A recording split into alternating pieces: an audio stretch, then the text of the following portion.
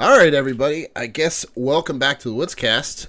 As always, I am Justin, and this is a podcast where two dudes talk about whatever's bothering us while we have a few too many adult beverages and scream into the void about the things that annoy us. Usually, I do this with my younger and not as handsome brother, Shay, but he's actually working. He actually has shit to do. So I asked a couple of other buddies to join us because nothing fixes problems like three liberals talking to each other. Am I right? But, so we got friends of the podcast, John from the Bluegrass. How you doing, John? I'm good. Yeah, we're all white males, so we have all the answers. Yeah. We solved the world problems, as three white men in a room have always done. Yes. Not going to fuck anything up. I think it'd be hard for us to make it worse, but I'm definitely we're going to fix it. And Adam, how you doing? Adam in the mountain state of West Virginia. What's going on? Oh, I'll live. You'll live. Yeah, Adam was just telling us he may have had a COVID scare because of a conference, so we all hope he does not have the COVID. But believe it or not, breakthrough cases can happen, right, Adam? It's not completely out of this world. Well, I mean, I can't promise that I didn't bribe the testing center to tell me it was positive so I could stay home longer. Yeah, but get that 10 to 14 day quarantine happening. Where I work, they're like super easygoing about it. They're like, if you think you feel bad, stay the fuck away. Like, they are very adamant about it. They don't want you anywhere near there. And I'm still only allowed to be in the lab for 24 hours a week, which they asked me to do Tuesday through Friday for like 6 hours a day. Now, if you're only going to go into work for 6 hours, so you're rolling in around noon and leaving at 6, I have no motivation to get up early anymore. I have zero fucking motivation. And there's a couple days I almost was late coming in at noon, so it really screws up my sleep schedule. But real go-getter. Yeah, no, really. I get up earlier than that, but I just don't go in the lab until noon. But hopefully we'll get back to it. I don't know. We'll talk about COVID here in a second because it does not look good. Not look good. But so everybody's got so for the numbers for the week is I'm on my first beer. Everybody I see has a cocktail of some sort. What's everybody drinking? I have a beer and I just opened a new bottle of Four Roses single barrel. So. That's not too bad. Adam, what are you sipping on? It's a cocktail that I think I invented unless somebody beat me to it. I call it a Banana Republic. It basically is an old-fashioned with Orleans bitters, and instead of ice cubes, it has frozen chunks of pineapple and banana. That sounds delicious. Fruity. Yeah. Just recently, we bought a packet of those. You call them like freezer pops, but they have alcohol in them. It's like and I bought a box of them because when I swapped the keg out, they're just right there by the register, completely impulse buy, like. Right there, just threw it on top of the keg. And for the last couple of days, I've been sniffing off pieces of it and putting them in Rachel's cocktails. She loves it. I was like, yeah, no.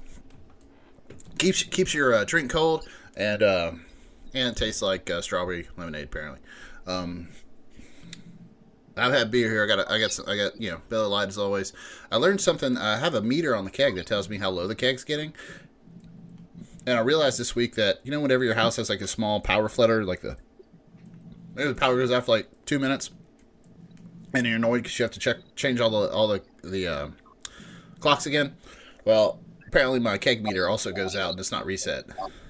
So I was like, oh damn, because I knew I was getting close to the keg popping, and I looked at it and it was turned off. I was like, fuck, like you can't do good keg science like that. You gotta have a backup. Sounds like you need to get a generator just to run. I know. Well, I told Rachel about it, and I'm still trying to calibrate the sensor, but I guess I'll have to work through a couple more kegs to get the data. It's just science. I have to do it. Yeah, if I have to drink alcohol for science, I will. All right, we are in the 208th day of the Biden administration. We are in the first day of the Islamic Emirate of Afghanistan. Last coup attempt on one of our elections that was quote-unquote free and fair was 222 days ago. Biden is polling right about 49% approval in both 538 and Gallup. Been in a COVID pandemic for 523 days, and congratulations to Rush Limbaugh. He is 180 days sober. I'm happy for him. Got me beat. But then again, I watched that show Intervention, and I paused it to make myself a drink, so I don't think I'm the best reference there. But like, man, this guy has a problem. Like, pause, give me a cocktail. I don't go to meetings, so it's all right. So as we were talking about before, COVID is not going well. We have 37.6 million cases in the United States, over 638,000 American deaths. In conservative speak, that's 212 9/11s, or 159,000 Benghazis. The 7-day the 7-day vaccine average keeps declining. And the thing that really started to worry me, and I don't know if you guys pay attention to it, our 7-day case average is 130,000 cases per day. Please, excuse me, 130,808 cases per day. That is officially half of our peak from January. And I don't see those numbers turning around anytime soon. I think I've been following a guy who, like, several of the different Twitter accounts that I followed that compile data, did every day. They pretty much thought COVID was over, so they quit doing it. So the guy that I follow now actually built a algorithm that pulls CDC data on a daily basis, and I think cases and deaths, I think hospitals and tests he pulls from CDC or DHHS.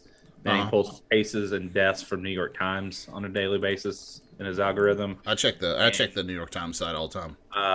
This guy's like Jonah Fleischhacker, if you want to look at it. But the last I think 4 days, the national positivity rate is starting to go down, so that could be an indicator we're getting close to a peak. But unfortunately, obviously, we're a weird country where we have very different regions, and some are peaking and some are still full-fledged going at it. So who knows? I mean, I can say that here in Illinois, our positivity rate has just spread across the state. It started towards the southern end of Illinois, and it went from green to yellow to red. And then that change went all the way up to Chicago. Now, of course, Chicago is a huge metropolitan area, and is always going to lead the state in infections and things like that. But I was surprised to see it change so fast here. I know you guys in Kentucky, John, you and I are hoping to go to a music festival here in a couple weeks, and fingers crossed it doesn't get kiboshed because of the fucking Delta variant. Fortunately, since they're one of the festivals, and obviously a lot of music music venues now are requiring proof of vaccination or right PCR test within I think 72 hours. I think is what they're requiring. So I feel fairly good about it. I think they just recently did a study on Lollapalooza, which is was probably much bigger, and they came to the conclusion there was no widespread. Yeah, I read that. They came to the conclusion there were only a couple hundred infections over the 100,000 people. And my first question was, how in the absolute shit do you know that? How do you know that there are only this many? I mean, I guess they're estimating those people that got tested within the city or something, but that was my question marks. I don't know. I don't think you tested 100,000 people. Downtown Chicago, so right.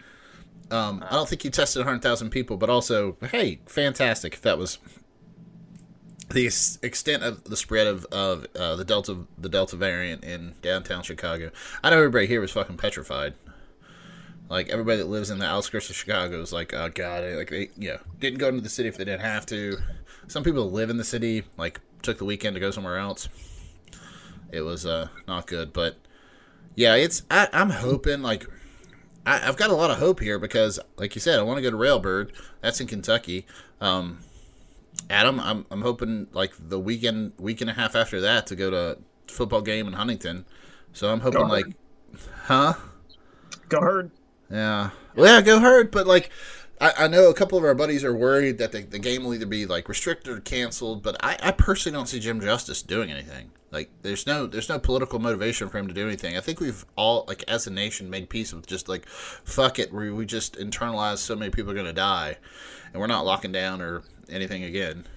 I think if there are restrictions, they'll be fairly limited. I know I listened to the interim AD, Jeff O'Malley, do an interview. He was asked about COVID, and he said definitely probably not as wide open as we may have hoped originally. But that it sounds like it's, full capacity and everything else is still expected at this point. So we'll see. There's still time for that to change, obviously, but hopefully things will get better sooner than later. That's what I'm hoping. I know friends that are worried that, like, where we got an event inside the union, and they're thinking that union will have to be either mass or reduced capacity. And I was like, I just don't see it. I don't see it. We've tried this, and we said, fuck it. We don't care. We're sure shit not going to do it a second time. Yeah, as a vaccinated person, if I was a vaccinated person without a child, like children, I think I would be to the point that I don't care, knowing that I'm vaccinated. Unfortunately, my kids can't get vaccinated yet, so that kind of puts us in a little strange area where we kind of have to look out for them, even though they're less likely to get ill, sick, at least severely. Yeah, but they're not getting the same opportunity as we have. So, well, okay, I don't have kids. Adam does not have kids that he knows of. John, you have kids. You have 2 kids. Like, I was just having this discussion, quote unquote, on Facebook with a buddy, and like he posted this stupid meme. It's like, somebody explained to me why you can go to a restaurant and take off your mask while you're sitting at the table, but kids got to have their masks on all day at school. I don't know what's going on here. I'm like, well, because they're different fucking situations. Like, one, kids don't eat all day while they're in school, and you generally don't spend 7.5 hours at a restaurant. Like, apples and fucking oranges. And he's like, I don't understand. It's like, of course you don't understand. Like, the people that refuse to have their kids wear a mask at this point, I just don't get it. I don't know where the fuck they're coming from. Other than that it's a democratic face diaper that's there to control them in the New World Order or whatever. Those assholes always say shit like that, but like the regular like dude and mom, the soccer mom and soccer dad, I don't get it. They were also the most adamant that schools be open and that everybody goes. You've got to get them in school, or they will not grow up to be pretty unadjusted people like you, I guess. Like, my boss has 2 twin. I think they're 4th graders now. I think they just went in the 4th grade. Oh, so he's got a spare.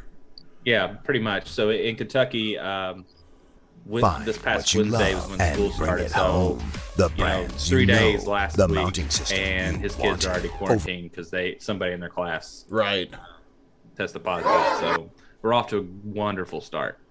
Well, and I mean, I've seen reports. I don't have the citation up in front of me, but there's a report of a woman whose child tested positive for COVID, and she sent him to school anyway. And in fact, and exposed like 80 people.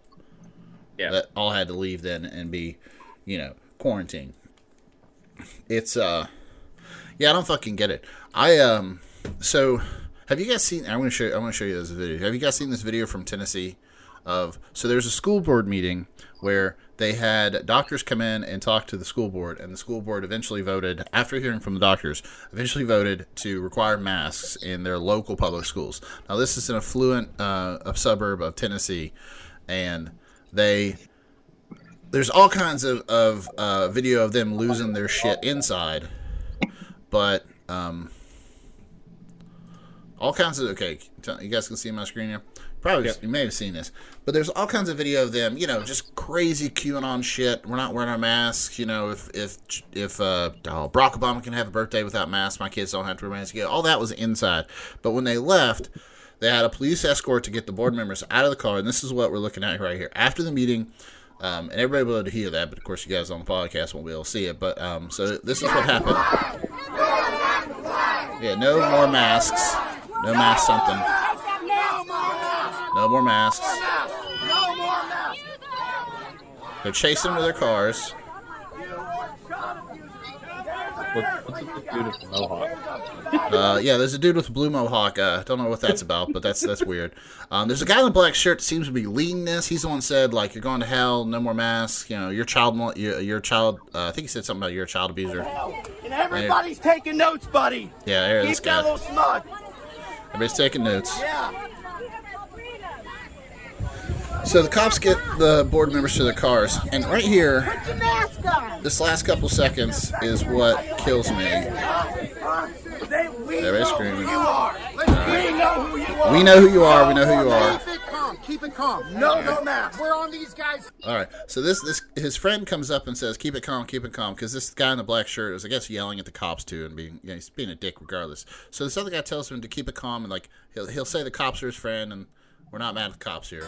No, they're not. They're not on our side. The police are on our side. The police are on our side. Let's calm down. Yes. Calm down. We know who you. All right, so then after they do that, he reaches around the cop to point in this board member's car's face and starts screaming. And we start screaming right here. This is the board member's face. We know who you are. You can leave freely, but we will find you, and we know who you are. You will never be allowed in public again. Never be allowed in You will public never be again. allowed. You never let it be allowed in Now, public. this is the part I love. The board member in the car takes out their phone and starts recording these assholes. Be like, all right, if somebody sets my house on fire, it's probably one of these guys. And the two guys outside of the car just can't handle it. They put up their hands and cover their faces so that they can't be identified, after the fact. That shit is going on all over the country. I don't know what the hell to tell. I don't know what the hell to think about it. Like, other than I hope you all get COVID so fucking hard. Jesus. Yeah. Well, in recent months, Tennessee has kind of emerged as like the forefront of COVID batshittery. If you missed the Tennessee legislature's anti-vax caucus, essentially getting the state public health director or whoever was in charge of the state's vaccination effort fired, and then pushing the executive branch in the state a step further to ban any and all vaccine outreach efforts aimed at kids, not even just COVID, any and all vaccine outreach efforts. Say hello to smallpox, everybody. Wait a minute, do they really have an anti-vax caucus? Well, I don't think it's an official caucus, but it's enough of a presence within the Republican Legislative Caucus in Tennessee that they could put enough pressure on the governor to get the state's public health director fired and get the state's youth vaccination outreach efforts completely put on hold. That to me is insane. But on one hand, I kind of get that people think there are people that think that the Pfizer vaccine is not FDA approved. Technically not. It will be in 2 weeks. They're going to approve it in September. That's more. I mean, I'm not a scientist. You are, but I'm not. But I'm not even that kind of scientist. Well, you're more of a scientist than I am. I think that's more of an indictment of the FDA's vaccine approval system than it is of. Yeah, it's true. Yeah, because everybody knows the COVID vaccines are safe. We just had, for the past 8-9 months, the largest human trial in the history of modern civilization. There's just no reason for this not to be fully approved at this point. And the only reason it isn't is because of a rigid adherence to bureaucratic red tape. Yeah. And if there's any occasion to cut that tape and say, look, this shit's fine and we don't have to jump through all the usual hoops, it's now. Well, and they do that they cut some of the red tape to get the emergency approval. But at that point, you gotta have. That's not good enough for these people. No, well, it's. I didn't think Republicans liked bureaucratic red tape. Well, and I'll tell you, the thing that strikes me is funny is all these people that are shouting those board members and saying, I'm going to fine you, you can't come out in public. They voted for Trump. I bet my next shitty government paycheck that they voted for Trump, and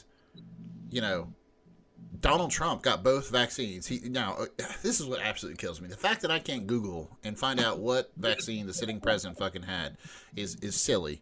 I know that's his medical record, quote unquote, but as the leader of the free world, one, he should have said, hey, I got fucking vaccinated. You guys need to get vaccinated. But two, he should have been I took this one. It was fine. Whatever. But he had both doses, which means he had to take either Moderna or the Pfizer vaccine because the Johnson & Johnson's one shot, right? So, boom, there you go. He basically was like, hey, let me make sure I get the second one before you kick me out of here. Right. Yeah. Actually, fun fact, he also couldn't have gotten Johnson & Johnson because he got vaccinated so early that the Johnson & Johnson vaccine wasn't out yet. Oh, okay. I didn't know that timeline. Yeah. Yeah. So, yeah, okay, so he got it, and he got both shots before any of them were, of course, fully FDA approved. So all of you conservative hogs can do the same fucking thing. You know, if you think he should be reinstated last Friday, then, yeah, go get 2 shots. Please. Just shut the fuck up. Like, it just kills me. Now, I don't think I'm going to surprise either of you by saying that there are a plethora of people that are approaching Donald Trump to help get him on board of a vaccine outreach campaign, and he has said, no, I don't want to do Joe Biden a favor. It's like, well, 1, I'm not surprised. 2, you're still a dick. And 3, you weren't pro-vaccine outreach when you were the president. So now that you lost, you're certainly sure as shit not going to do anything to help out, you know, people who, I guess, didn't vote for you and can't vote for you again. It must really tear him that he can't. I mean, give him credit in the sense that plenty of people still bring his name up, but he really doesn't have a voice anywhere whatsoever and cannot really be the center of attention anymore. So I hate that for him. Yeah, I hate that for him.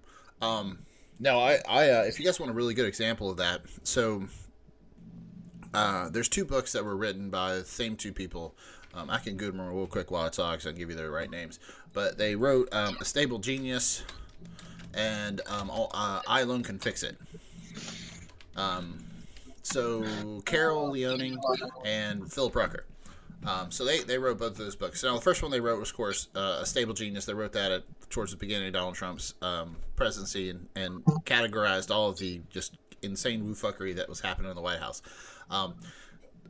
This last book, Only I Can Fix It, is basically a chronicle of the last year of his presidency and how, you know, just off the wall it was. Just like, you know, we go from we're going to stick flashlights in people's butts and have them inject bleach to, you know, the wall to election to the election loss, and then the woo-fuckery with Mike Lindell, which we're definitely going to talk about here in a second. But they did a great interview, or she did, I'm sorry. She did Leoning did a great interview with Sam Cedar on the Majority Report about this last book. And one of Sam Cedar's questions, like right out of the gate, was like, how the hell did you get access to him to write this second book? Because after they wrote the first book, he spent, a year and a half calling them losers and lightweights and idiots, you know, like they wrote this book that showed how much of an idiot he was. And, you know, so of course he didn't like it. So he spent the year and a half doing what he does, calling them names on Twitter until he got kicked off. And they said, well, you would be really fucking surprised, but all we had to do was call Mar-a-Lago and say we wanted to interview the president. And he said, come on down. He's that star for attention that he would even have the losers and lightweights come down. And she also discussed how he framed their arrival. He told them to meet him in the lobby at Mar-a-Lago at 5 p.m. And that's when all the club members are walking through the lobby to go to the dinner. And so, like, he wanted to be seen there being interviewed by, you know, the press while everybody walked by, which is in a sense completely predictable for Trump. But in another sense, like, you're a past president. That's a very fucking small club. Like, the fact that you've got to, like, show, like, the guests at Mar-a-Lago that pay you money to be around you, like, hey, look, I still got juice. It's pretty fucking funny. Well, think about even while he was president, all the shit that, you know, he did, and then he would still do interviews with, like, Bob Woodward, which, I mean, oh, yeah. If you're a sitting president and have done some shit, that's probably not who you want to speak to. Or just not let him wander around the White House, like, talking to people and recording stuff. Maybe. Yeah. I don't know if you guys follow. Well, the other thing from that interview that really jumped out at me is Leoning said, I hope I'm not saying her name wrong, but I think I am. Leoning? No.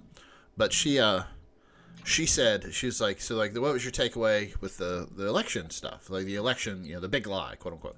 And she said, now listen, I'm not a psychic or anything. I'm not a police detective.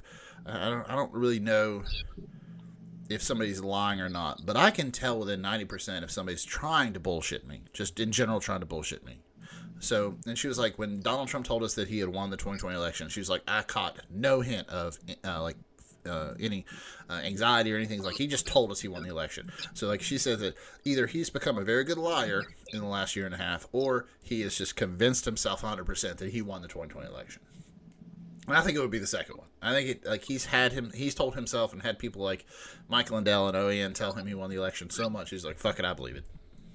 I'd say both, but I think he didn't get where he was by not being a liar, among other things. But yeah, I mean, I'm sure he can. By that point, he had convinced himself, or had Pillow Guy, right, convince him. Now we will talk about Pillow Guy because I could, even if you guys weren't available, I might just sit here and talk into this microphone about how dumb the Mike Lindell symposium was myself, because I love everything about it. I love everything about it. But before we talk about that, I'm going to talk about Adam's favorite person and political situation. Now that we've gotten rid of Andrew Cuomo, after Governor Cuomo has resigned miraculously after he's, everybody thought he wouldn't, the Republican Party has, of course, turned their focus to Matt Gaetz and having him resign. Is that right, Adam? Am I paraphrasing what's happening right now? Is that a report from an alternate universe where the Republican Party has retained its 90s era Puritanism? I don't know. Maybe this is a dispatch from the past. But so I mean, surely it's coming any day, though, right? Right. Well, one of the things that has happened since Shay and I last talked about Matt Gaetz, alleged sex trafficker, allegedly sex trafficked minors for sex, is that his buddy Greenberg has apparently turned over several years of communications that includes several thousand texts and videos. God only knows what's in those videos, but I want to read for you guys. And I know Adam has heard this text, but this is an actual text that Greenberg sent. Greenberg sent. He's talking to an escort here, and so Greenberg says, "I have a friend flying in. How much of an allowance will you be requiring?" Smiley face. All right, I'm gonna stop right there. Ooh, that's gross. So then the escort replies, $400 per meet. Greenberg replies, he sends her a picture of Matt Gaetz and says, "My friend, he knows the deal." So that's an actual exchange, and we know that they have the. That's an actual exchange between Greenberg and Matt Gaetz, and we know that they have the, I believe it was Venmo and Cash App, or was it Cash App? I think it was Cash App receipts from this shit. So, holy shit. Like, I thought this story was pretty slam dunk before, but, like, do we have to have a video of him actually, like, penetrating a woman for money before they're going to throw his ass out? I don't know who this escort is. I hope to Christ she's of age, first of all, because if not, we're talking about another victim. Well, I mean, considering, all the Cash App and basically who was broadcasting all this to the interwebs, there very well could be video, but... Hey, Chief, I lost you there for about 20 seconds. Oh, it's all right. We were just, I was just asking, like, hopefully we don't have video of this, but I thought this was a open and shut case before we had text of them saying, how much can I pay this lady to bang her? Because we're just one text away from that at this point. It's amazing. I can't, I understand the Republicans' outrage for Cuomo and all his horse shit because the Democratic Party was right there with them. They were like, yeah, resign. Nobody wants you here. You suck. You campaigned as a champion for the left and liberal policies and ran very not so much like that. You just took care of yourself and the people you could raise money for. And the second all this came out, the 11 women that Cuomo is accused of sexually harassing, some of them physically, which could lead into misdemeanors and felonies in federal court. I didn't know one Democrat that was like, you know what? He should really get a second chance here. They were like, fuck him. Yeah, there were no Democrats saying, like, this is a witch hunt by the conservative media. Cuomo has been framed. We need to stand up for Cuomo to own the conservatives. That's just not a discourse that happens. Somebody sued Dominion over this. Don't know why, but somebody did that. Yeah.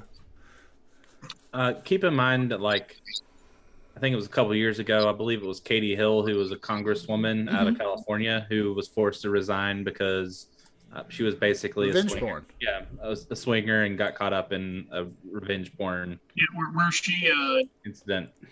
her consensual adult activities got outed and she had to resign. Yeah. Right. It's weird how that happens. Well, and I always go back to almost David as Vitter. if women are treated differently. I don't know. Yeah, it's almost like that, John.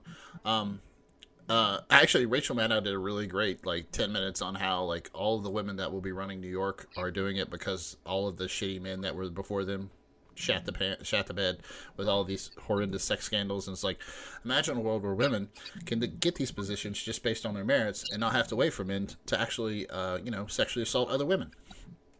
And it's like, yeah, that'd be nice. I dream of a day when women can be elected to positions of power and sleaze their way into having to resign and be replaced by underrepresented men. There you go. let's flip the story here. Flip the coin. Yeah, it's wild, and the one I always go back to is David Vitter. He was a senator. I want to say from Missouri. I might be making that up. Louisiana.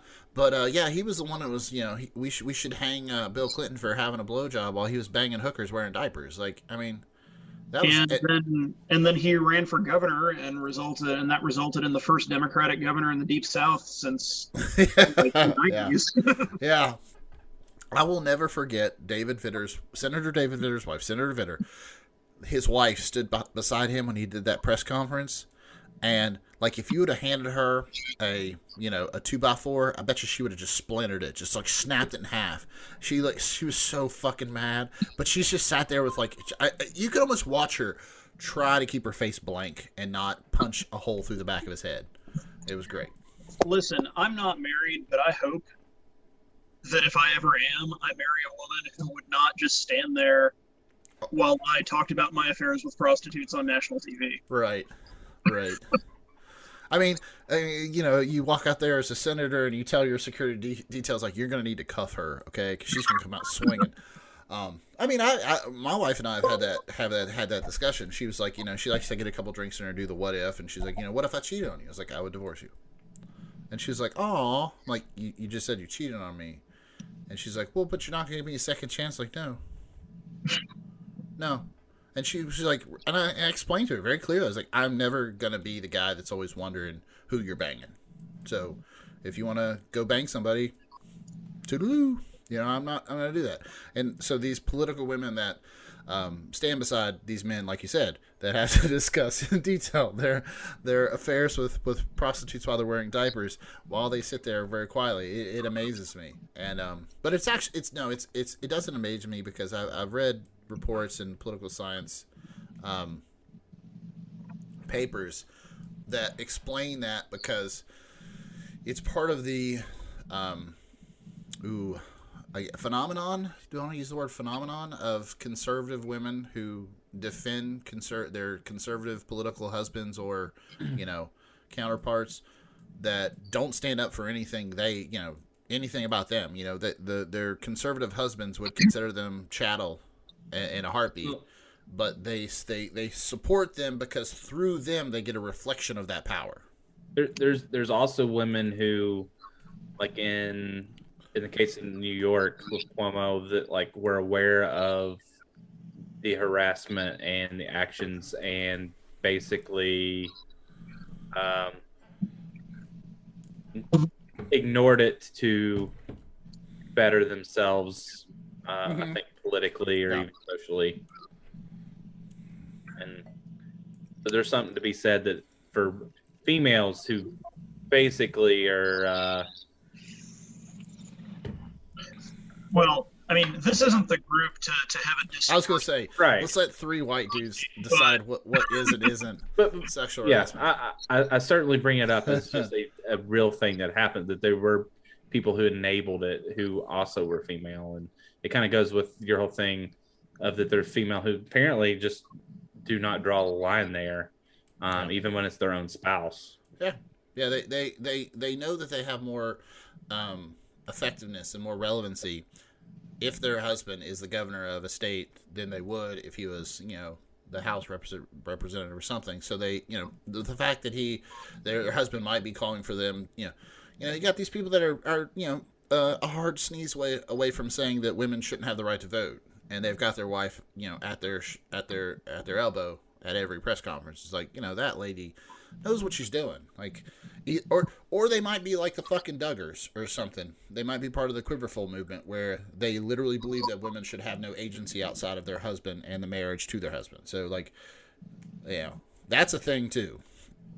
That's a thing too. But I don't think that happens a lot in our politics. But it's so creepy, so fucking creepy. All right, well, I hope fucking Matt Gaetz goes to prison forever. That's more of that story. I'll be right back. Guys, got to talk about Mike Lindell's symposium because it's so much fun. And I think it leads into a bigger discussion that Adam and I have had, little snippets on Facebook about why the Republican Party is pushing all of these voter suppression laws. And it stems from this horse shit that Mike Lindell is doing. They're using that as a reason. So I'm gonna give you a rundown of some fun information here. Guys, jump in whatever you want. Stop me if you're not familiar with something. But our buddy Mike Lindell had a 3-day symposium, and I don't even know where it was. It doesn't fucking matter where it was. I think it was South Dakota. Sioux Falls, South Dakota. Sioux Falls, South Dakota. All right. At one point, somebody made a joke that it was pretty close to the Sturgis biker rally, and they were hoping to get some overflow from that, but I don't think that happened. Because it kind of geographically sort of was. Yeah. So Mike Lindell had held a 3-day cyber symposium. Quote unquote, to prove how China stole the 2020 election from Trump. He promised to give everybody the quote unquote packet capture data that he said showed that China had hacked all the voting machines and the voting systems and your smartphone and your smart toilet and everything to flip all the votes from Trump to Biden, and that Biden should have lost to Trump like 67 million to 81 million votes. So like, they have a hard number here, so that's fun. The packet capture data that he would always show on these interviews he would do where he yells completely not on cocaine, is literally hexadecimal code for Pennsylvania's voter rolls, which all three of us can buy online for $20. So this is public information. You just have to pay the fee to have it printed out, and they will send it to you.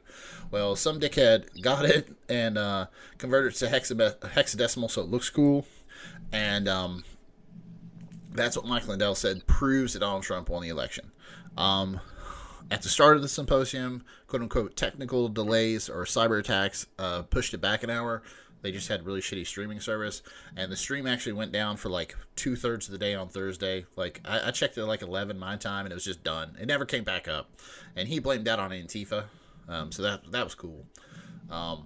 At one point, he said Antifa had infiltrated the event, and they were outside waiting or something. And one of the guys, Zach something or other. I'll have to look him up on Twitter. He's a reporter with Salon. He's like, well, I guess if Antifa's here, I should go out and check. And he goes outside, and there's just like half a dozen people singing hymns outside. He's like, well, that was a letdown. But so that's what. So we started off with that. During one point of it, they interviewed Ron Watkins. Do you guys know who Ron Watkins is? Isn't he the guy that turned out to be Q? Pretty much. He in the HBO documentary. Wasn't he on the screen? Like, wasn't he like remoted in? Yeah, he remoted in. He lives in oh shit, not Tokyo, Taiwan. I believe he lives in Taiwan. But yeah, he pretty much outed himself as Q during the HBO documentary into the queue or whatever, and I forget the name of that. I watched it. It's pretty good. It's really good. But at the end of it, he's like, yeah, we just need somebody to rile up Trump's voters. Like, I've been doing it for 2 years now. It's kind of, and he like basically said like, I've been talking to normies, getting them into this, and then like he stopped, paused, and smiled, and they were like, you fucking said it there. You just almost said it. And so he stopped talking. But no, that guy's Q. He's pretty sure everybody's Q. So he called in. Said a bunch of bullshit. On Monday, Lindell swore that he was going to stay on stage for 72 hours and, nobody's going to go to lunch or anything. And as guys, I know all three of you have been to academic and professional conferences. Can you imagine how pissed off you'd be if they said, like, they didn't call a break for lunch? Yeah, I'm pretty pissed about anything that goes over 45 minutes at a time.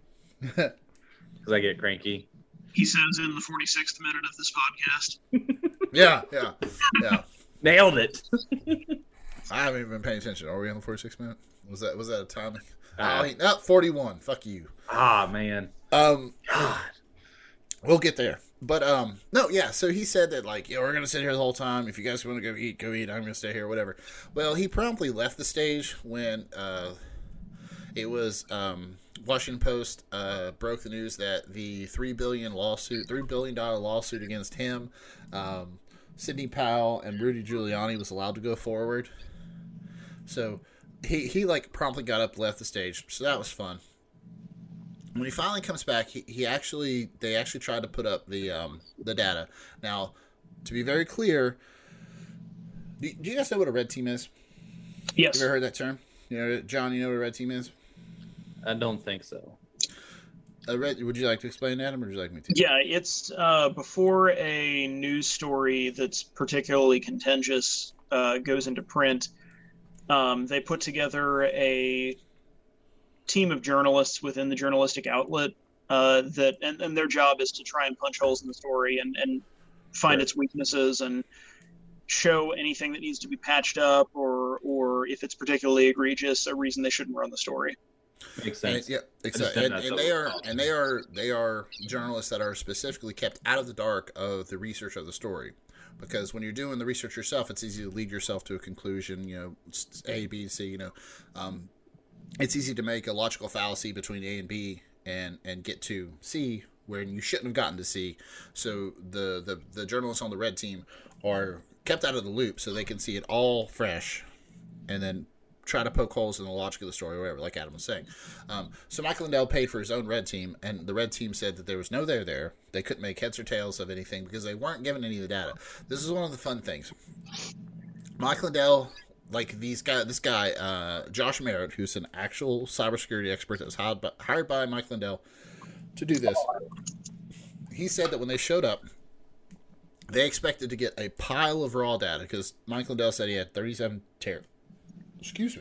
terabytes of election data. They expected to be just handed a raw pile of data, all these flash drives and hard drives and everything, and not be able to make heads or tails of it in the time that they were allowed during the cyber symposium. They were actually showed nothing. It was everything they were even allowed to look at was just general metadata. The data that Mike Lindell had, he would only show on the big screen. Now, I don't know if you guys have done anything with Excel ever. It's the way I always use Excel or do any type of number crunching is I put it up on a big screen and then I just look at it. I just stare at it. I don't do anything with the computer myself. I just look at it. But and Mike Lindell said he would not give up his data because he didn't want the MSM, mainstream media, to corrupt it and make it into fake news, blah blah blah. So he just wouldn't give it up. Well, in reality, if you think about it, if you have this big wealth of information, it's almost like free business if you just handed it over to the media, because there would be such a capacity to go through it and find all this different stuff if it existed. Right. And also, it would be illegal for him to have the data he said he had. That's also true. Who's really counting? Right. So I walked into this whole thing knowing that it was horseshit. The whole thing was complete horseshit. Alex Jones was supposed to go there, and then he was supposed to go there and be one of the guest speakers. Like, he just didn't go. He on his show, he said, like, so the plane I was going to fly, he was going to fly there the night before he was going to fly there, I guess, Monday night. And he was like, well, the night before, my plane broke down. I couldn't get another flight until the next morning, so I saw that as a sign just to stay here with my family and my crew. It's like, you knew this was really bad. Yeah, well, he was probably hungover, and he was like, well, this is going to be a bunch of horse shit. I don't need to go. Which is kind of funny because Mike Lindell is pushing his pillows hard on InfoWars. Like, if you look it up right now, discount code Alex. Swear to fuck Christ. Mike Lindell is on his shit on InfoWars.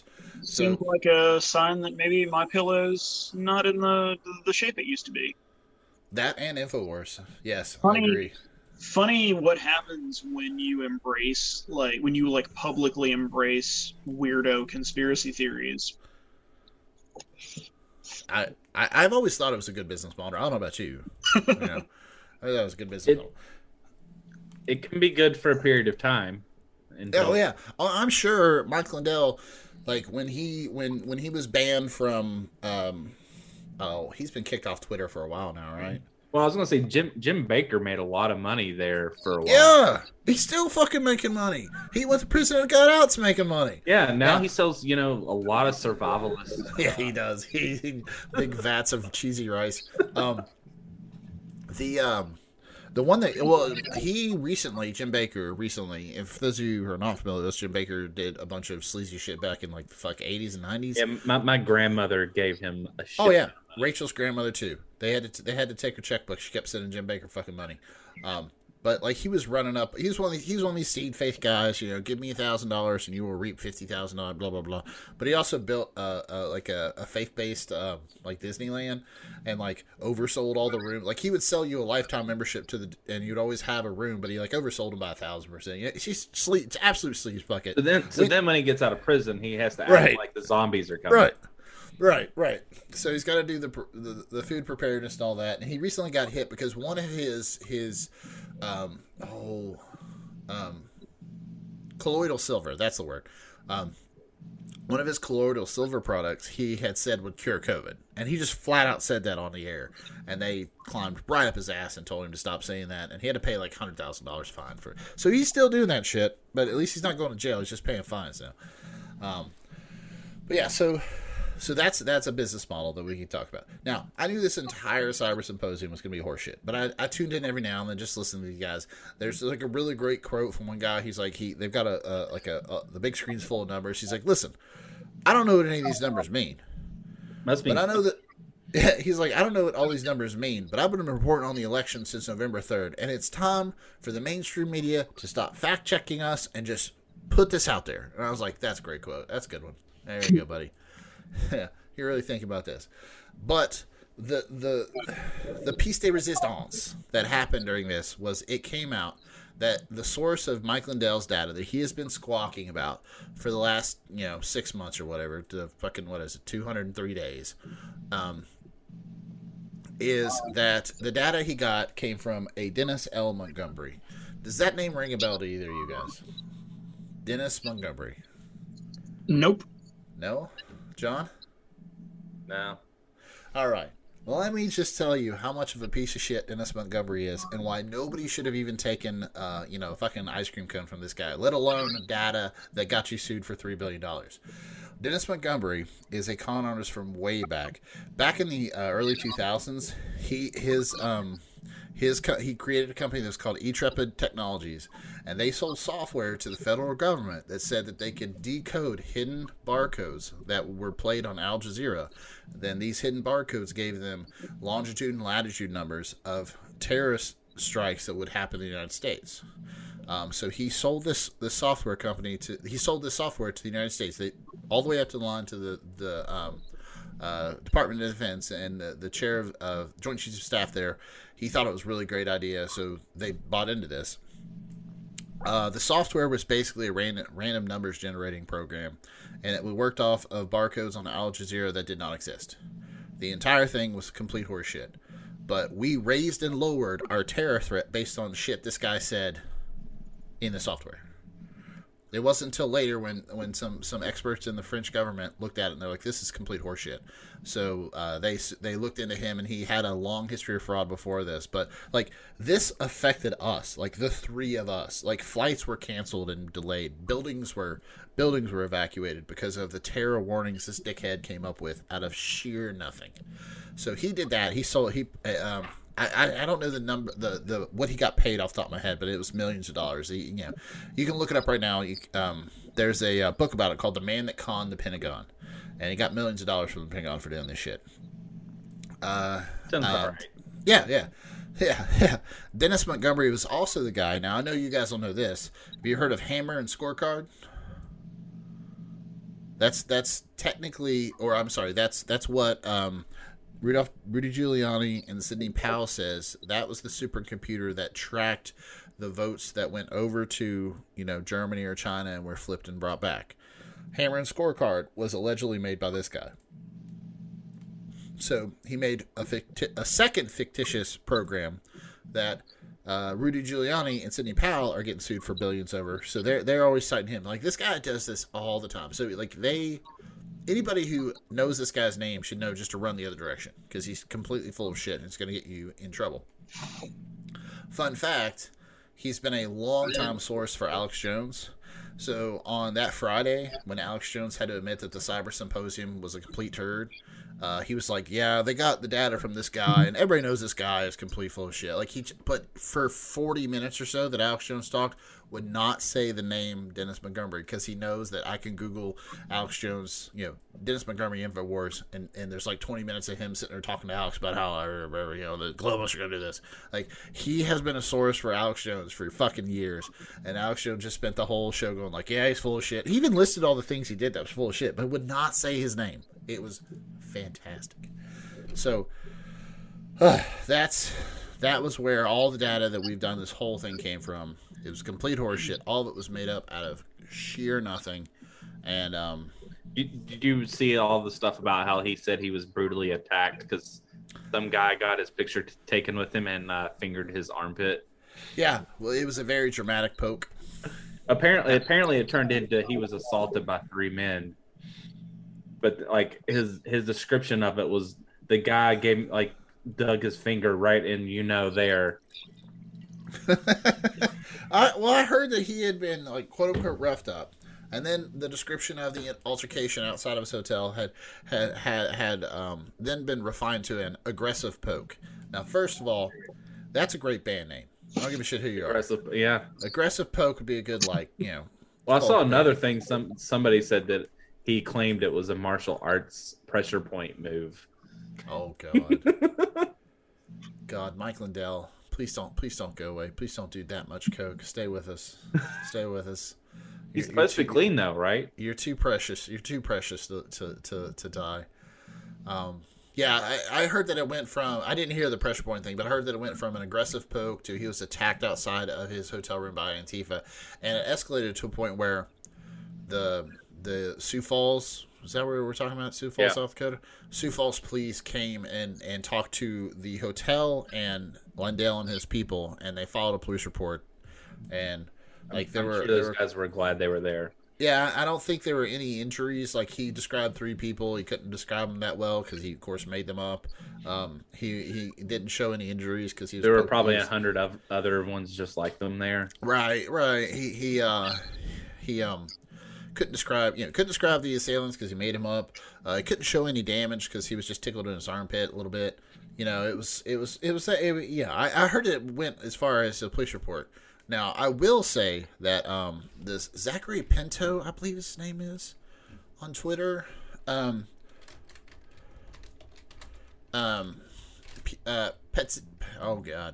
Petrizzo, he works for Salon. He spent the whole 3 days there, and he did a nice, minute by minute, day by day, like, just like, hey, I'm not here to like make fun of these guys. I'm just going to tell you what's going on. And he would tweet out like pictures of the floor, how empty it was. Because like after about the second day, the people that were there for like actually thought there was some shit, and Mike Lindell didn't have data. They all left. They left. But there were enough people there that this Salon reporter, when he went to the Sioux Falls airport, he was bumped from the flight because all the people were hauling ass. And he made a point to talk about that on a podcast. That he's like, yeah, they were not out celebrating after this thing. They weren't like, high-fiving each other and doing shots because they've just, overturned the Biden administration. They all got the fuck out of Sioux Falls with me. And there were enough of them to bump me from the flight. So American Airways, he's like, they gave me $1,200 in a free hotel room, so I'm fine. He was talking about it. But like, there was no, collective hug afterwards. They knew they fucked up. So, and the one thing, I don't know if you guys have seen this, but there was a math expert that went around on OAN. There was a new Dominion lawsuit that was dropped. When was this? July 1st? No, I'm sorry, August 10th. A new first day, a new Dominion lawsuit was dropped. And it included Fox News, OAN, Newsmax, and one of the people mentioned in the lawsuit was a guy, Ed Solomon. He claims to be a mathematician. We were talking about this before we started recording. I've looked through his work. I'm not a mathematician.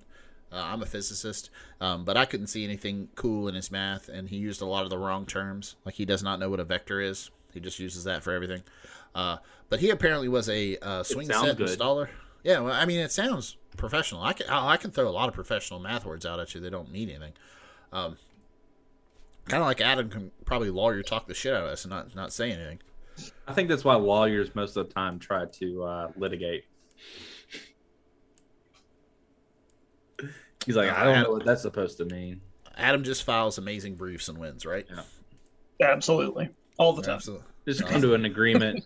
Let's just get over this. He throws down a brief and he's like, motherfuckers, try me.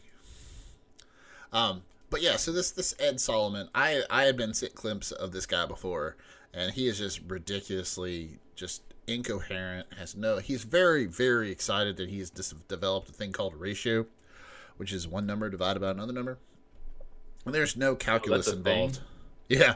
Well, there's no calculus involved in any of the math he shows. It's just all now. Like I said before we started recording, if there's some weird number theory that I'm not, like things like, if you add up 1 over x plus blah, blah, blah, till infinity, it sums to 1.5. Like there's things like that, but I didn't see anything that in his work. It just looks like nonsense.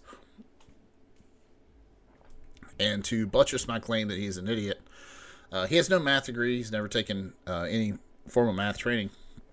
I think he took a couple classes. I took some classes. And like I told you before, I've forgotten more math than I've been taught. But this guy was a swing set installer when he apparently went on OAN and proved all this for them. And Dominion told them very specifically, stop showing this fucking clip or we will sue the shit out of you. And they did not. They took it off their page, their main page and everything. But apparently, now this is what legitimate news sites do. They put stuff on Rumble, right? Because apparently their launch page on Rumble still has this fucking clip of this guy on there, which I think that entire scenario is fun for me. I'm fine. Like if that's even still a thing, right? Yeah. If you're a news outlet and can't get your shit on YouTube and you have to go to Rumble, which if I'm not mistaken, now is the sole platform of Donald Trump and Dan Bongino. I figured that was the official platform of the Taliban. Well, yes. It's finding its feet there, yes. But I always love it when they do this shit because like Dan Bongino, who took over most of Rush Limbaugh's radio stations, like he's a big investor in Rumble, and like they recently announced that their terms of service is going to be pretty much like YouTube's because they can't let all that hey, I'm going to saw your head off bullshit stay on there, and Dan Bongino's real fucking pissed. So is the guy from Gab, apparently. The guy from Gab is like, yeah, you guys aren't real free speech. You should go on our place where all the Nazis go. There's another one. I forget what it's called, but it's like, there were some headlines a while back that because it had hewed so closely to that whatever you post goes line, that it had become like a haven for like ISIS propaganda. Yeah, they always bite off more than they can chew. Oh, shit. That's not Gab. That's Getter. Getter, yes. Oh, yeah. Getter, yeah. Oh, they're not going to stop. I mean, it's hard to keep track because it's like they keep coming back. Like this is going to be the one, and then it's the same story over and over. Yeah. Well, I'm sorry. I read a while back, and this makes sense to me, that a big reason all of these like, oh, this is Twitter for conservatives with free speech efforts keep failing, is because it's boring. Like there are no libs to own. No. It's just an echo chamber. Well, they can't say they're being persecuted either. Right. And that's a big thing of the right, is to be the persecuted. Like the problem is that because like Twitter and Facebook, their moderation efforts are to make their platform like palatable for mainstream people. To make money. But like when you're trying to run this like deliberately edgy platform with a bunch of like terrorist propaganda and threats of violence and porn all over it, like you're not appealing to a mainstream audience, so you're not going to have a mainstream sized customer base, and it's just going to fail like the last one. Yeah, it's there. I believe I read the same report you did, Adam, and it was that whenever one of these new things launches, they all move to it because they're like, oh, this is where I'll have my free speech. Well, first of all, they weren't persecuted on the last one, the last 3 or whatever they were. They weren't persecuted at all. But they get there and they realize that they're literally in a circle jerk. They're all telling each other how awesome Donald Trump is, and there's no normies to school. There's no libs to own. There's nobody convert to the MAGA. They realize the person crowd. that's just like them is an asshole and piece of shit. Well, God, it's kind of like, how when like you go in a bathroom and they have 2 mirrors facing each other, so it goes to infinity. Sometimes I love watching those two conservative people that realize like they don't realize they like accidentally started talking past each other and they're not talking about the same thing. And they're just fucking arguing for the rest of the night. And you're like, guys, like I can point to the place where you guys just went, veered off on each other. But no, yeah, Adam, I agree wholeheartedly. They get on there, and they get bored because there's no normies to convert to QAnon or whatever it is, or ISIS. Everybody's pretty cool with the fact that Donald Trump should be president. Speaking of which, the Cyber Symposium was supposed to make the Supreme Court. Now, Adam, as a lawyer, you know that the Supreme Court pays attention to symposiums run by pillow guys. Oh, daily. That's like, I mean, there's God, what is it? There's state courts, there's appeal courts, and then you go to the Supreme Court, right? Don't they put like a single justice on that? What's the list? Put their entire time on symposiums. Whatever the list is, the way around that is symposium. Oh, okay. Right? I was going to say, Yeah. do you really want me to give like a Civil Procedure 101 lecture on the hierarchy of the court systems? I know it would get me excited, but let's just save everybody that. But there is a legal hierarchy, but you can just go around it with a symposium and go right to the Supreme Court, right? And Makes sense. yeah. So believe it or not, we're all sitting here, and Donald Trump is not the president. But yeah, it's. I mean, I get texts and emails from Frank's speech all the time because I think I had to sign up to get access to the feed or whatever. And he texts me, he's like, "Hey, really appreciate you supporting me. Here's a new MyPillow code, and I'm going live at 6 p.m. And I just respond to all of them like, eat shit. I just keep responding, eat shit. And after a while, they'll block you. I don't know who manages this, but after a while, they'll block you because they'll notice that A, I haven't bought any MyPillow stuff, and I just keep responding, eat shit. So it happens. All right. So Donald Trump's not president. But the Republican Party is going to use the fact that he did not win the 2020 election and most of the bullshit nonsense that Mike Lindell brought up to pass some very real voter suppression laws. And John and Adam, jump in whenever I say something wrong or something you want to elaborate on. So as of now, since January 1st, as of like July 15th, 2021, 18 states have enacted 30 laws restricting the access to the vote. 10 of the states have shifted power from nonpartisan election boards to partisan election entities that control them. Kentucky, Georgia, Florida, Texas, Arizona, Montana, Kansas, and Arkansas have done this. This is the thing where when Donald Trump made that call that I can't believe was recorded to the Georgia Secretary of State and required him to find, 11,780 votes or something silly like that. He had a number. He had an exact number. If these laws were in place, the election board and the Secretary of State that told him to fuck off would not have had the power to do that. They would have been shifted to it was shifted to the partisan control of the legislature in those 8 states. As we sit right now, Texas Democrats are under, I believe, arrest warrants, and they're in I'm going to say this, and Adam should correct me. The Attorney General of Texas has issued arrest warrants for the Democrats that have fled to D.C. Am I saying that right? Well, it's not the Attorney General, the Speaker of the House. Speaker of the House? Okay. So yeah, the Democrats, Texas Democrats have fled D.C. fled Texas and are hanging out in D.C. to deny Texas Republicans a quorum so they can pass their voting suppression laws. The For the People's Act, SB 1, would fix so much of this. Also, reinstating the Voting Rights Act would fix so much of this. I would love to abolish the filibuster, but we can have that debate later. This is nothing new. I want to play some.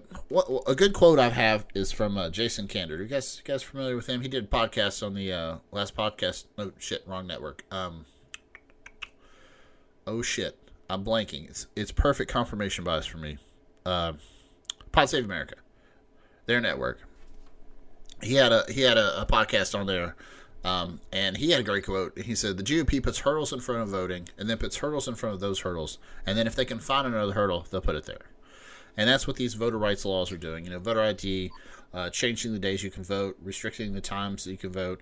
We can list them all out, but everybody should go to the BrendanCenterForJustice.org and you can look through all the different changes of each one of these voter laws in all of the 18 states. Let's see if I can summarize some of this for you guys. We're talking about shortening the window to apply for a mail-in ballot, shorten the deadline to deliver your ballot, make it harder to obtain voter ID, voting absentee voting rights, limit or eliminate ballot locations, restricting assistance to vote by mail, eliminate or limit sending ballots to voters who do not specifically request them. So, you know, you send a voter ID, mail-in votes out, but just to whoever is registered. Stricter signature requirements, harsher voter ID requirements for mail-in voting, harsher ID requirements for in-person voting, voter purges of voter rolls, increased barriers for voters with disabilities, banning snacks or water while waiting in line, eliminating election day registration, reduce polling availability. That's either locations or hours. You know, increased numbers of voters per precinct, so you redistrict it so more people go to fewer precincts. And then, of course, just limiting the number of hours per day you can vote. Like, those are all things that are included in these voter rights bills. This is probably my favorite clip ever if you're going to just really fuck with people about, like, why the Republican Party is doing this. So this is a very short clip. It's only 40 seconds. It's of... do you guys know who Paul Weyrich is? Blah. I've heard the name.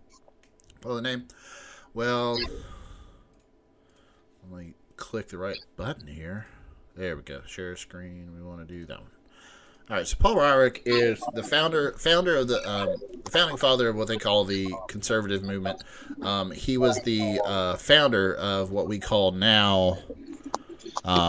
He was founder of the New Right, what we call now the Heritage Foundation. He was the founder of the Heritage Foundation, very conservative right wing. And here he is going to talk about who he wants to vote in Dallas in 1980.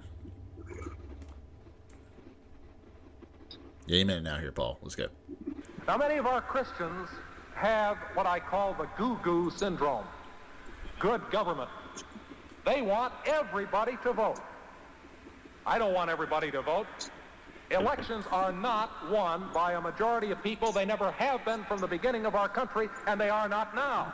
As a matter of fact, our leverage in the elections, quite candidly, goes up as the voting populace goes down. Now, who wants to guess for $1 what he talked about when he says our leverage?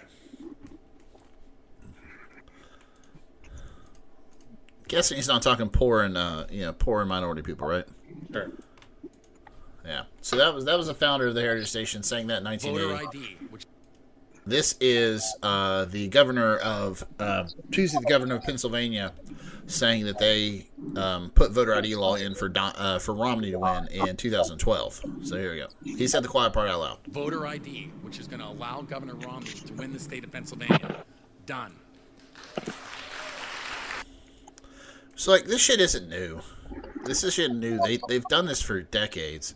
And it just annoys the shit out of me because I've always been told that conservatism has the best ideas. They win at the polls because they have the best ideas and they have the best governing strategy. But somehow they can't fucking win without rigging a quote-unquote free and fair election. And it annoys the absolute shit out of me.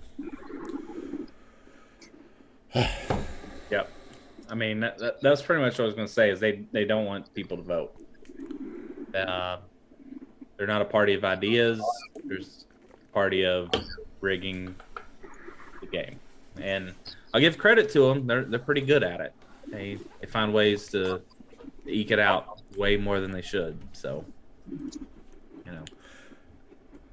Well, we're right in the middle of redistricting. Excuse me, and there's like a state tracker that discusses like which state has had a plus or minus change in conservative control based on redistricting, and like the first 2 or 3 states have been like called, and it shows no change, and I'm like, okay, please God, make that stay there, but it won't. And the Supreme Court has basically said they don't really give a shit about gerrymandering, so potentially fucked. Well, and they basically don't. They don't care because the majority of gerrymandered states are conservative. Now, I'm not gonna be the person that says that like only conservative gerrymandered states. The Supreme Court a couple of years ago took up 2 cases. One of them was Maryland, and the other one was like Michigan or something. I don't remember, but it was based on one was based on GOP gerrymandering. The other one was based on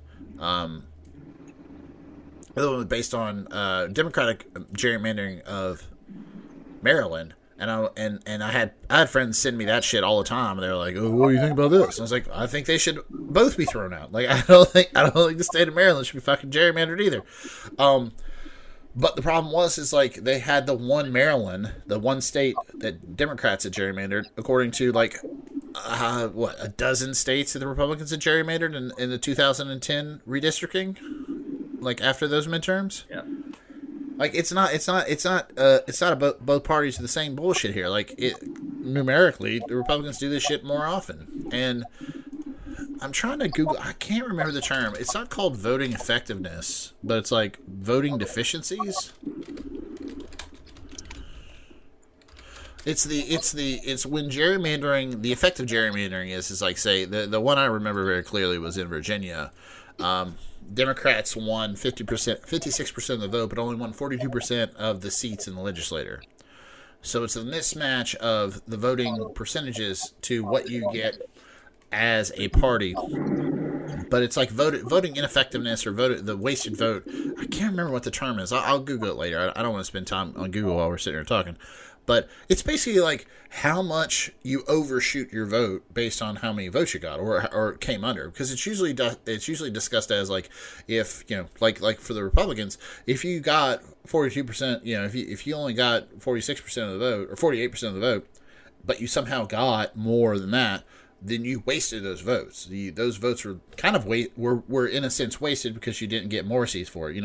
It's that type of terminology, and there's all kinds of AIs that can go through and look at the last decade of voting in your state or county and say, like, all right, based on that, this district should be drawn like this, and for the next 10 years, you should see if the Republicans got 46% of the vote or 52% of the vote, then they would land 52% of the seats. It's not fucking hard. Yeah. We don't need that. We don't need that swing set installer to figure out the math. I was gonna say I'm pretty much to the point where I don't think we should allow a human being to even do district apportionment.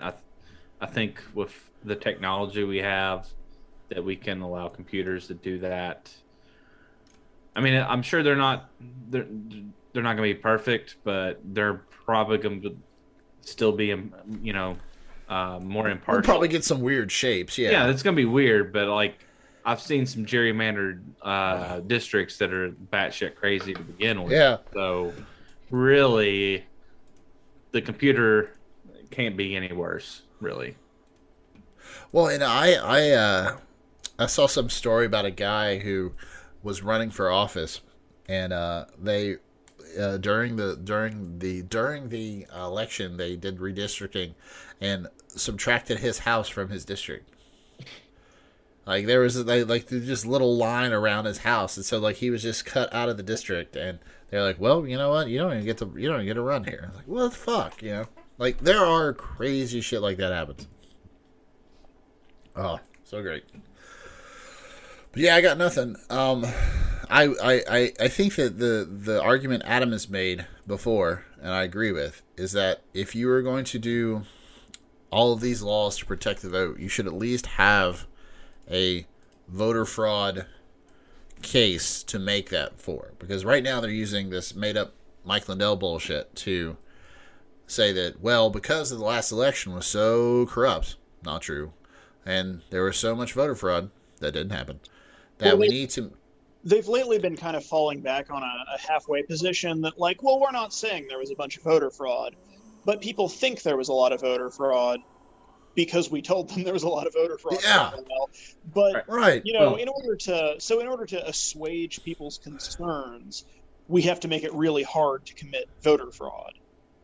The problem is that they don't approach this in any way that would be like, for instance, ramping up cybersecurity around voting machines or voting machine like internet connections. They're not the Russians. They're not doing it through like making sure that there's a paper trail from electronic voting machines. They're not doing it in any way that just keeps the election from being hacked. Their only interest in curbing voter fraud or hypothetical voter fraud or assuaging people's concerns about voter fraud is doing it in ways that makes it harder specifically for traditionally Democratic constituencies to vote. Yeah. Their idea of protecting the vote from voter fraud is to make it physically harder for people they don't think will vote for them to get to the ballot box, period.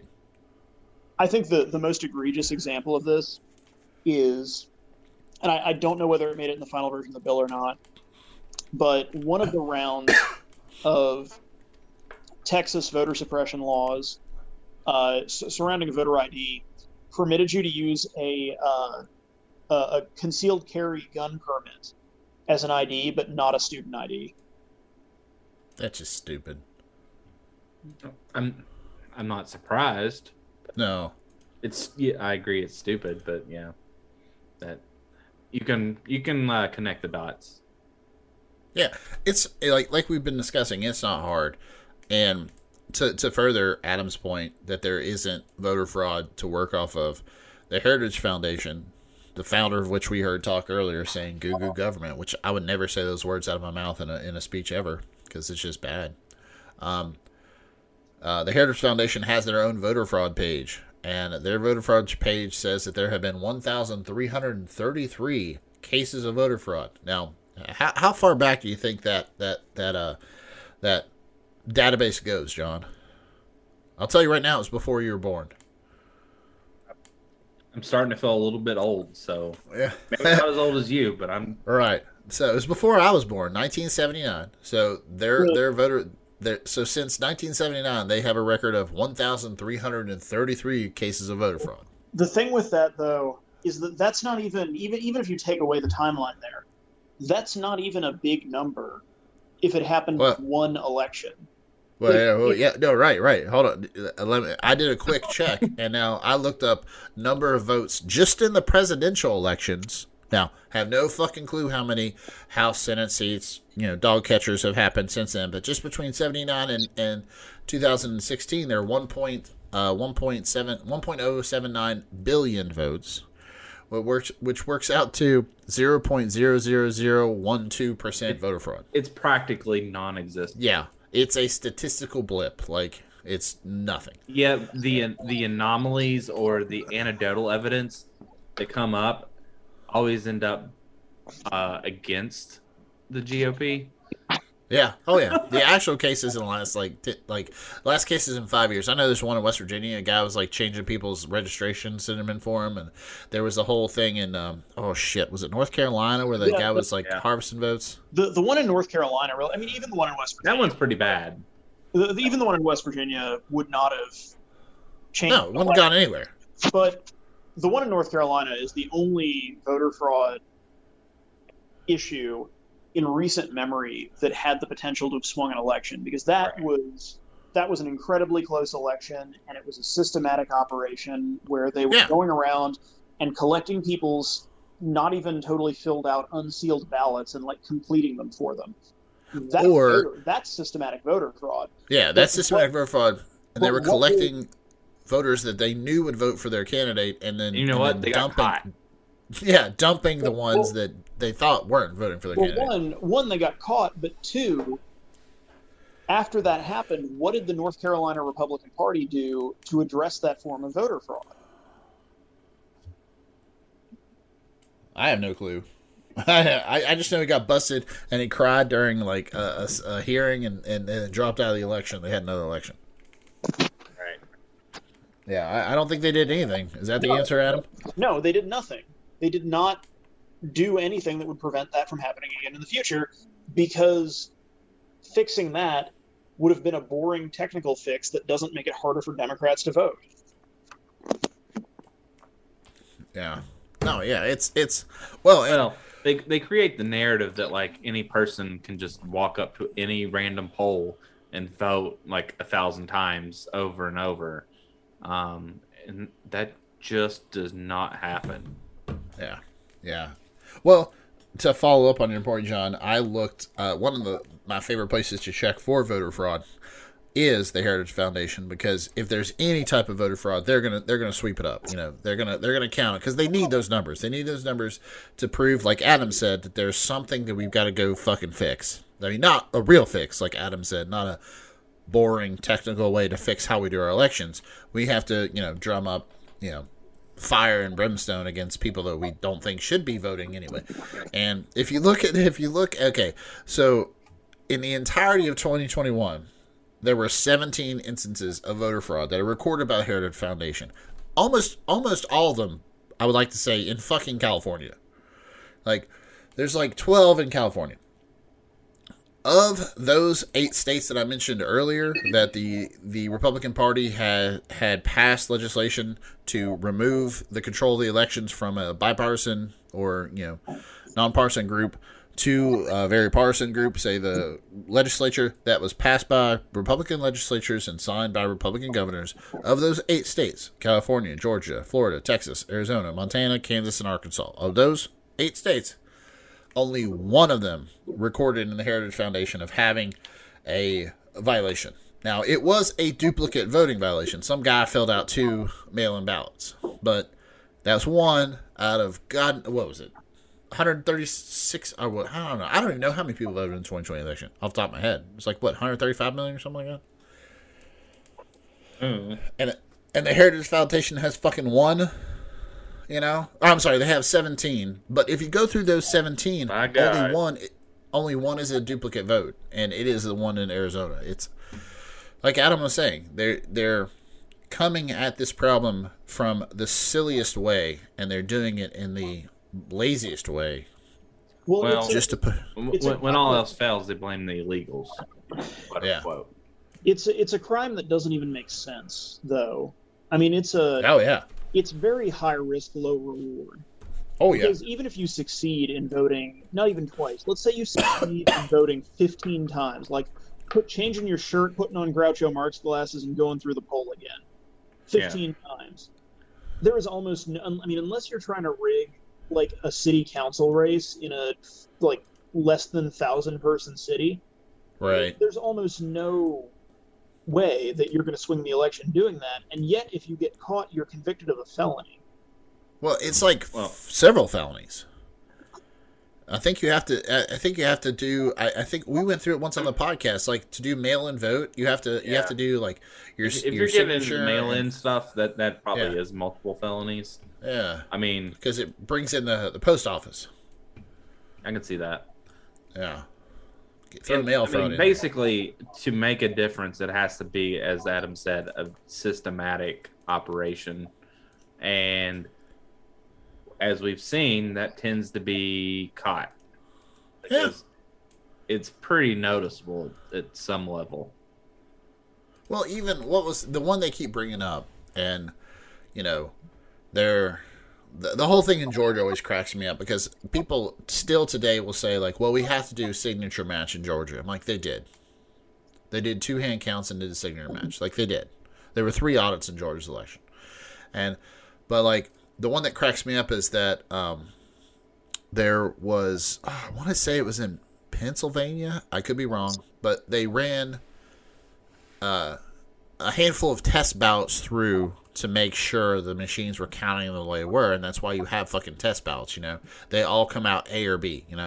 You put in 200 and 200 come out B. Whatever. And that count was somehow included in the initial voter turnout. Oh, that was that was in the primary for the New York mayor's election. Oh, knew it. Okay. Thank you. I knew it had happened when I knew it was up north somewhere, but I kind of fuzzy on what state. But yeah, but they caught it. Like any normal process. They're like, oh shit, there's 200 extra votes for A or B, and they removed it. And that's constantly used. People got more pissed that they actually removed it than just acted like nothing happened. Yeah, well, and I'll tell you, as somebody who works in a scientific field, everybody knows the phrase it's better to beg forgiveness than ask permission. That is not true when you're working with statistics or scientific method. It is not fun. It is if you got to come to your advisor or your boss and be like, listen, kind of fuck this up. That's an honest mistake is fine, but if you decided to wing it and do something wrong, that's coming at them later and be like, all right, so listen, the E-beam evaporator doesn't work right now. Long story short, I fucked it up. You should ask before you do anything like that, because in a scientific method, framework, they'll tell you no, yes. They'll be very clear on what you can and can't do. Same thing with statistics and voting. All right, you don't just take 20 votes out and say well, that was us, we got that. You got to tell somebody, because these cranks will I don't know, burn your house down, fucking follow you home and tell you they're gonna murder all your friends and family, because that's what happened to those Arizona board members. They were told they were all gonna be killed. It was fun. So we fixed this, right, guys? Voting is fixed. We live in a perfect society, right? All right. We're going to send Adam at anybody who wants to mess with us over voting rights. And John, you'll take over all of the women's rights stuff, and we're golden. I got this. Got this. All right, guys. What's okay, fun stuff. What's everybody watching? Anybody watching something fun we need to hear about? Any shows you wanna push on the audience? I don't get to watch much. I've been watching Sweet Tooth. I figure that's kind of up your alley. I've heard of that. I haven't watched it yet, though. Yeah, I thought that was good. Seems decent. Yeah, it's kind of. I think it came out right at the beginning of COVID, though, so there's a lot of pandemic similarities, parallel, and I think because it's a Netflix original, Netflix got a lot of shit early on. And they were trying to do predictive programming kind of shit, like ride the wave. I don't think they released it because of COVID. It just happened to coincide. And it does. There are certain parts of it that reflect, being in a pandemic. Obviously, it ends up being much worse because it's basically a post-apocalyptic world at that point, but still interesting. I heard that was I believe that's based off of a comic. I think so. And, yeah, and I'd seen the show and I was like, oh well, maybe I'll look into the comic, and it went as far as that. I haven't gotten into it, but I've heard really good things from everybody who's watched it. There's diseases, and then there's hybrids, which are basically kids born as humans and various animals. Yeah. I always see the kid with the deer antlers. I'm like, he's the main character. Yeah. Adam, what are we spending our time with now? The other day I just finished watching Shadow and Bone. I mean, it's okay. See, I'm not okay. That's another one I was told to watch. I haven't gotten to yet. It's I read a review of it, like one of those little blurb reviews that was not super flattering, that basically said Shadow and Bone is like if you made those bots that they say we forced this bot to read 1,000 right about this. Like Shadow and Bone is like if you made a bot read every dystopian young adult fantasy series and then procedurally generate show. And I can't disagree with that review too much. Right, and like I know what you're talking about, and Shay and I have talked about that before. Like our love of these stupid, silly CW shows that are for kids that are 14, like is like we watch it like, oh god, this is so ham-fisted, but like we talked about, like the new one, like the Superman and I think it's Superman and Lois, yeah, that's a new one on the CW. Like that has no business being as good as it is, and it's so like like you were saying, like young adult thing, but it's like the fact that they cast Superman as being kind of a dick dad every now and then, like an absent dad, like, oh, that's hilarious. Like his kids complain when he flies off to save the world, like, oh yeah, well I thought we were gonna play baseball, go, fucking great. Like I get it, like not everything has to be a hit out of the park. You just gotta like it, even if it's for teenage girls. You do you, Adam. That's what I'm saying. Rachel and I have been. First of all, have you guys seen Ted Lasso? I've watched a few episodes as a non-Apple user. I do not currently have the subscription to watch all of it. But I have found them on the interwebs, and I could go to that link if I need to, but we've gotten into it. It's we just watched. It's in season 2 now. Like it's Jason Sudeikis at his best, and he won. What was it, Golden Globe for it when he was hired and fuck wearing like a hoodie. I think that was what it was. No, it was an Emmy. I think he won the Emmy. I'm sorry, and like they came to him, and I believe he was just sitting there. He was high as fuck. He was wearing like this wrinkled hoodie, and I believe Stephen Colbert was like, if you want to, because whenever they do these Emmys and all these people are dressed up to the nines, they're like, how do you recreate so and so's look? And they're like, well, if you want to recreate Jason Sudeikis' look, you grab a hoodie out of the bottom of your hamper and you eat that edible you've been saving for a special occasion. Right. And then remember you were supposed to be on TV. But yeah, he won an award for it. It was really great. We just finished like the season 2. They have a Christmas special. It's just like, it's so goddamn adorable. Like Adam was saying, like it's a great show, but it's like, oh man, it's just like you just wallow in the feelings. You right in the feels, whether it's for your age group or not. You just love it. I mean, I think I've seen the first like maybe 3 episodes, and they were pretty good. I won't lie. I just that whole Apple issue prevents fucking pricks. Like I was pissed too, and I was like, oh, that like when he won the award, and like Rachel and I looked it up. I was like, and Rachel's a huge soccer fan, so that was half up her alley anyway. And I was like, oh, this will be good. We watch it, and like I was pissed too. It was on Apple TV. Like that's a dick move by anybody. But yeah. So we've been watching that, and I don't know. Did you guys ever get through all of Game of Thrones? Still haven't. Yeah. Still plan to at some point, but yes. Yeah. I mean, I was a book person, so I'm still. Oh, we're still waiting. 2011 or so. When was that last book fucking out? 2011. I am still hopeful that I will get to read Winds of Winter before I retire. Right. Yeah.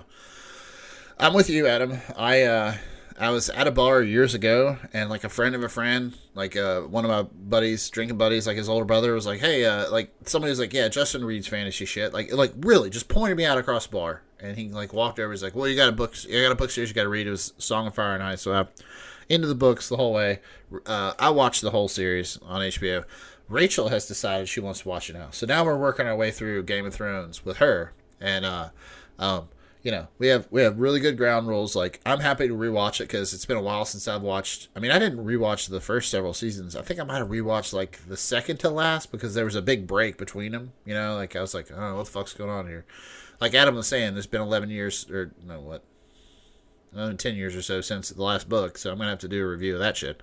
But so I'm having fun watching with Rachel, but she gets asked whatever question she wants because there are a shitload of fucking people, and they're not really great about like keeping the names straight. They're like, I mean, they tell you everybody's names, but it's one of those things where like they explain shit later, and Rachel's very impatient. She's like, "Who's that guy?" I'm like, I'll just rattle it off. She's like, all right, well, like I think one instance, like 2 characters, like I'll see you, I'll see you when I get back from the wall or whatever, and she was like, do they ever see each other? I was like, oh no, they don't. They both die. Don't worry about it. Yeah, like she asks, I answer. I don't give a shit. So, yeah. Yeah. But, I've tried to make it a point to go back and start watching like from the beginning, because I think I ended up watching like the first 3 seasons, just kind of dropped off from there, and try to get my wife, Katie, into it, and like if it literally does not coincide with like real life, she has no interest in anything. Oh, so if it's not like currently a show out there that everybody's if it's just like if it's not like it's something that could really happen in real life. Oh, I see. Not into the fantasy. Yeah, she like I'm not like a big sci-fi guy, but I do like a lot of like space exploration type stuff. And as soon as I'd watch something like that, she's like, "Oh, this is the dumbest thing ever." Well, Rachel went. Speaking of like sci-fi stuff, Rachel and I watched the Suicide Squad, and that was super fun. Like I don't think you need to be like it's that movie's so all over the place. Like you could be a superhero fan, you could be a sci-fi fan, you could just like watching people murder people. It's all fun. Like I like when I don't know if it's sci-fi so much as like I like actual like fairly realistic space exploration type stuff, not like just like random galactic battle. I mean, I like Star Wars. Like I'm totally into Star Trek. Hey, have you read? I don't think it's a movie. If it is, it's probably a bad one that happened a long time ago because I've never heard of it. But have you read Seven Eves? Actually, yes. Or I did the audio, but back in the day, I worked in state government and had to drive like 45 minutes, not hours, 45 minutes a day. And I listened to that for like a good while, and it was awesome. That's a book where like, okay, the first 2/3 are probably the best space fiction I've ever read. And then the last third is just so weird that like, it was like an afterthought. If it should have existed at all, it should have been a separate book.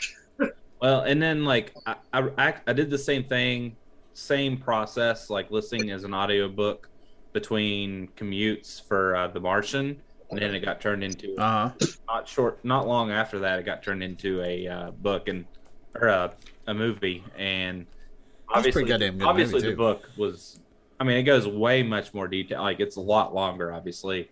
Way more things going on than what was in the movie. But yeah, crazy stuff. I mean, I'm just making notes over here to look into the Seven Eves, but if you guys are into humongous, it's pretty long. Okay. Well, that's all right. I think it's divided up into like 2 books. I mean, it's its own book, but it's like 2. Well, I mean, like The Stand is like 1,400 pages, so it's not a problem. I mean, I got about halfway through The Wheel of Time by Robert Jordan. That's a big fantasy like cornerstone. So much shit goes on that I don't give a shit about, but I think I'm gonna have to try again. But it's huge. It's like 7. I think it's 13 books. Each book's like 400 or 500 pages. It's huge. But so that's okay. But I made a note about the 70s. If you guys are into like realistic sci-fi, or as realistic as it can be and still be fun, The Expanse is a great one. I know we've talked about that. Yeah, The Expanse. I think I've watched the first couple episodes, and I don't really remember. I feel like I didn't dig it quite as much, but that doesn't mean I shouldn't go back and watch it at some point.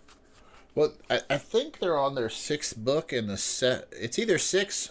They're either on. I think they're either doing 6 or 9 books. I can't remember right now. I've got them over on the shelf, but I can't see them because they're stacked up. Something stacked in front of them. But I read all the books. The books are great. So if you're into reading sci-fi, it's great. The show is pretty close to the book. But they basically, there's no light speed or anything. They basically show how shitty interstellar travel is, because you got to like accelerate to a certain speed, then flip the ship around and slow it back down, and it takes time, and it all sucks. That's the thing I like about some of the realistic sci-fi, or whatever you want to call it, is how fucking hard that shit actually is. Because if you want, like, if you think about like Star Wars or sci-fi, they're taking place, or Star Trek.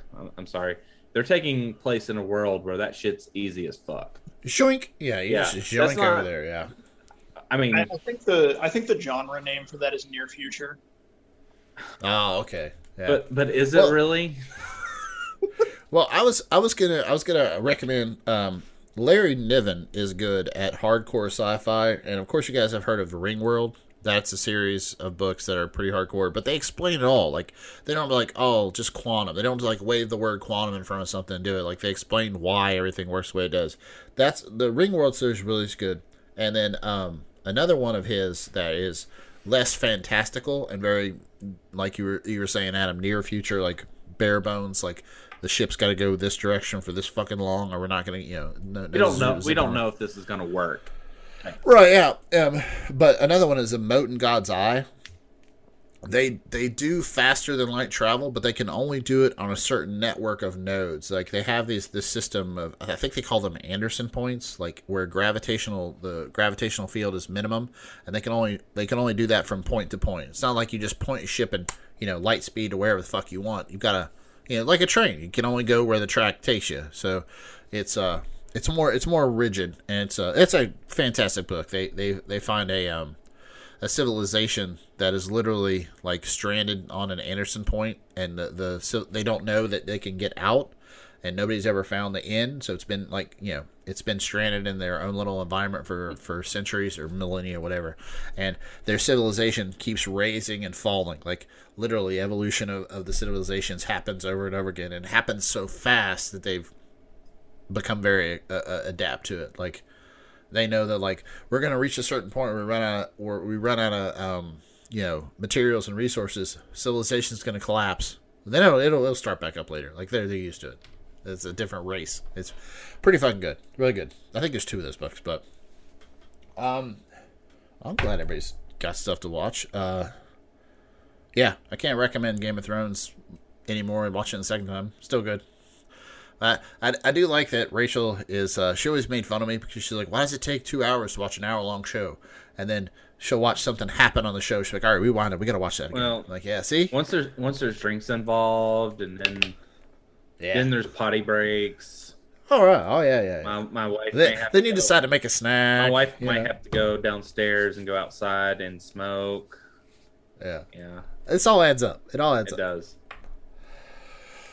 All right, well, guys, it's getting late on your end of the Americas, so I appreciate you guys joining me with this while Shay's gone. I enjoy doing it. I hope you guys enjoy doing it with me. It's good to talk to you guys. Haven't seen you in a while. I haven't talked to you. I'll hopefully see each of you actually in person next several weeks. Yeah, so that'll be fun.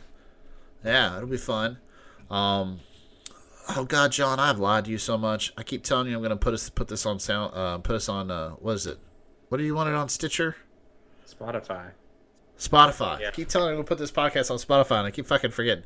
But anyway, you should be able to find this podcast anywhere you find your podcast, except for Spotify, because I'm lazy, and I will make that up to John. But you can always hit us up on Twitter, questions, comments, or complaints.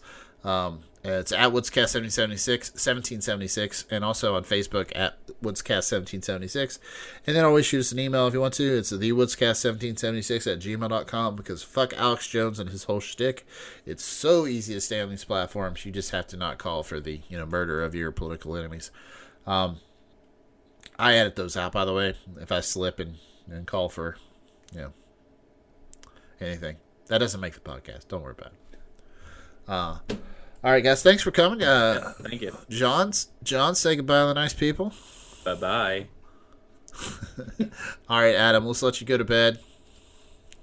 Night, folks. We're getting close to Adam's bedtime, so he tapped out. But thanks for doing the podcast. And as always, everybody, remember Captain Hydra says, seize the means of production.